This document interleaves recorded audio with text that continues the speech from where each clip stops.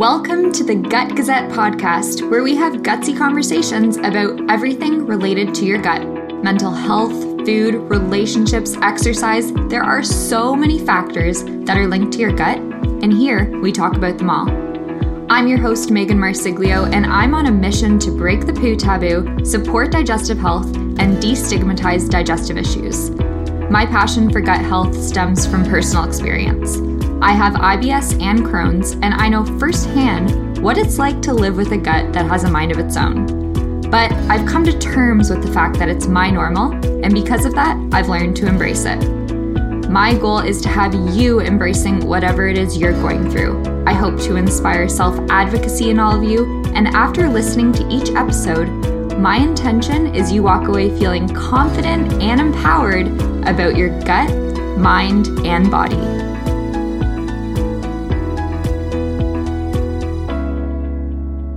Today, I'm jumping on and doing a quick mini solo episode to talk about the importance and power of language and how you talk about yourself, because how you talk about yourself is associated with how you perceive yourself. So if you're always saying to yourself that you're a sick person, you're going to see yourself as a sick person. And if you view being sick as a negative thing, then you're going to have a pretty negative mindset about who you are. Now, before I start, I just want to preface this that with what I'm about to say is in no way discounting what you're dealing with, and it's in no way making light of what you deal with. So keep that in mind as you listen to my little rant.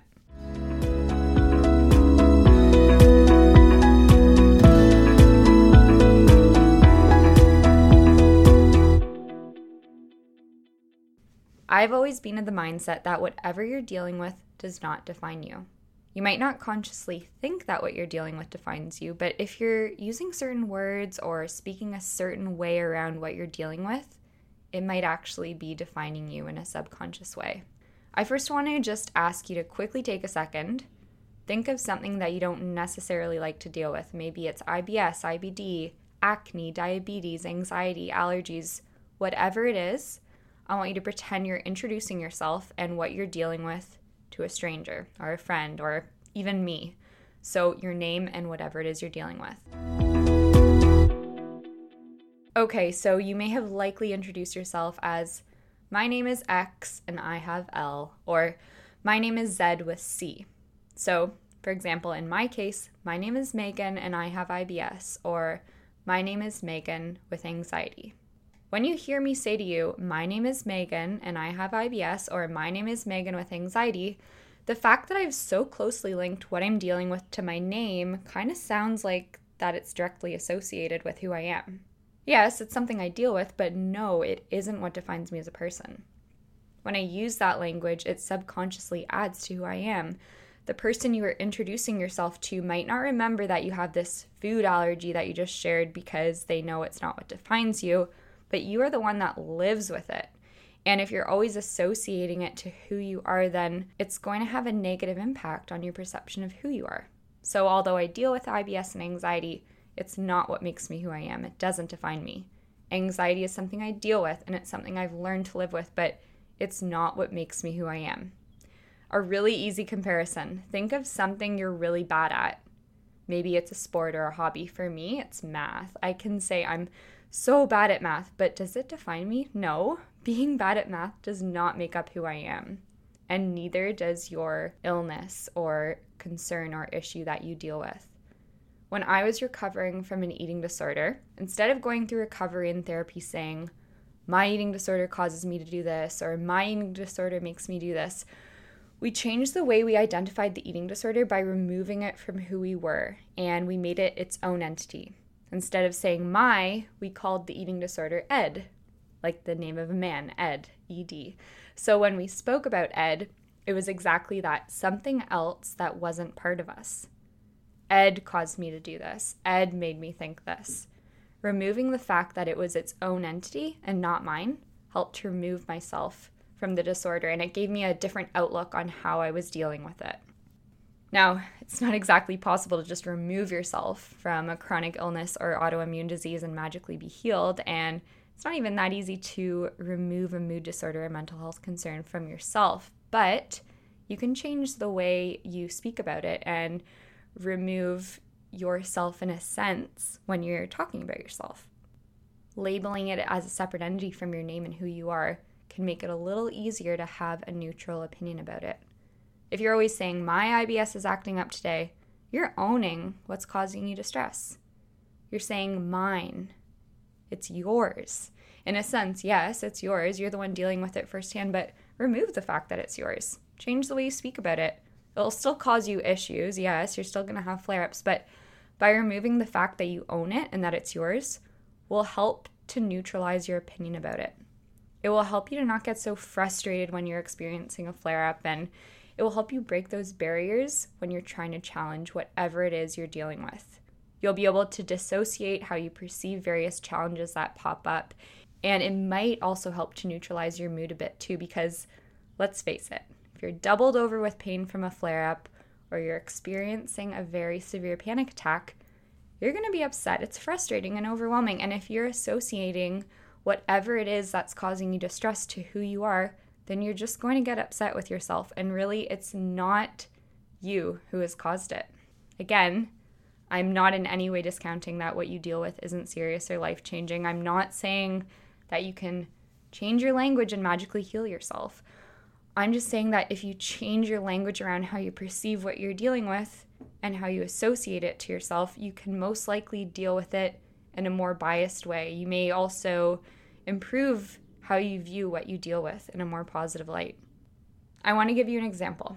Throughout university, I worked at the Center for Accessibility Services for Students at the University of Guelph, and it was at that job that my language around disabilities and illnesses changed. I, like so many people, used to attach an illness or a disability to a person in my speech as if it defined them. So, for example, there's Jane who's deaf, or this is my friend Steve who's in a wheelchair, or Lisa, that's Lisa with depression.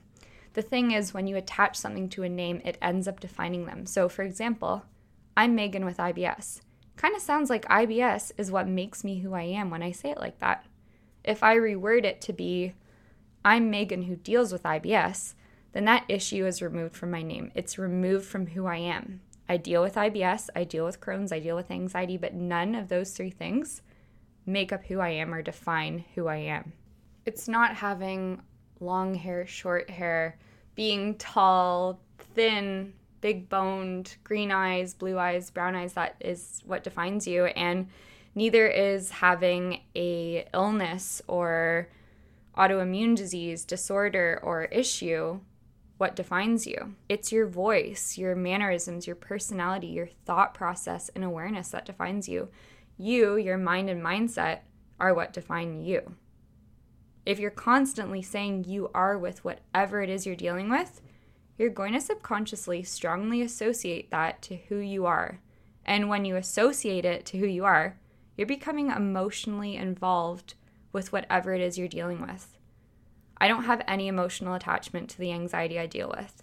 Of course, I feel emotional towards it and I have emotions towards it, but because I have allowed myself to not let anxiety define who I am, it's been a whole lot easier to deal with it when it comes up because I'm dealing with a separate entity. I'm not just dealing with this anxiety that makes up who I am. So the moment I do become emotionally involved, I start to think that's what makes me Megan. I define myself as an anxious person. And when I do that, it kind of makes me a little bit more anxious or makes me feel even stronger about the anxiety that I feel. Or if I'm constantly thinking I'm the one with Crohn's, why do I have to be the only one in my circle to have it? It's just not a positive way of thinking. I'm dealing with it. I'm not it. So try to remove whatever it is you're dealing with to who you are. Once you remove that association, I can assure you you'll have a different outlook on what you're experiencing and dealing with. So now I want to ask you, when you hear the word sick and illness, what do you think of? Do you think in a positive way, a negative way? Are you kind of unbiased towards them? Are they empowering words? Are they words that make you feel sad? So for the majority of people, sick and illness are words that are viewed as negative. I asked the question on Instagram, what words do you associate sick and illness with? And the majority of answers were negative and uncomfortable adjectives like exhausted, fatigued, feeling down, frustrated, sad. I mean, some people do have an amazing positive association with the word sick and illness because it can mean resilience and strength, and it can be so empowering. But in this case, for the majority of people, sick and illness are not the most positive words. So let me ask you, are you dealing with a chronic illness and telling yourself all the time that you're sick? You might be in remission or feeling fine, but are you still associating the fact that you're sick? If you have a negative mindset about the word sick, then it might be time to remove that word from your vocabulary and just stop telling yourself that you're sick. You might be saying, but I am sick. That's fine, but don't mentally always think about that, and don't let that be the thing that defines you. Don't let that word sick or illness steer you away from certain things. Being sick or having an illness is not what defines you. I'm not saying that the way I think or perceive words is the right way.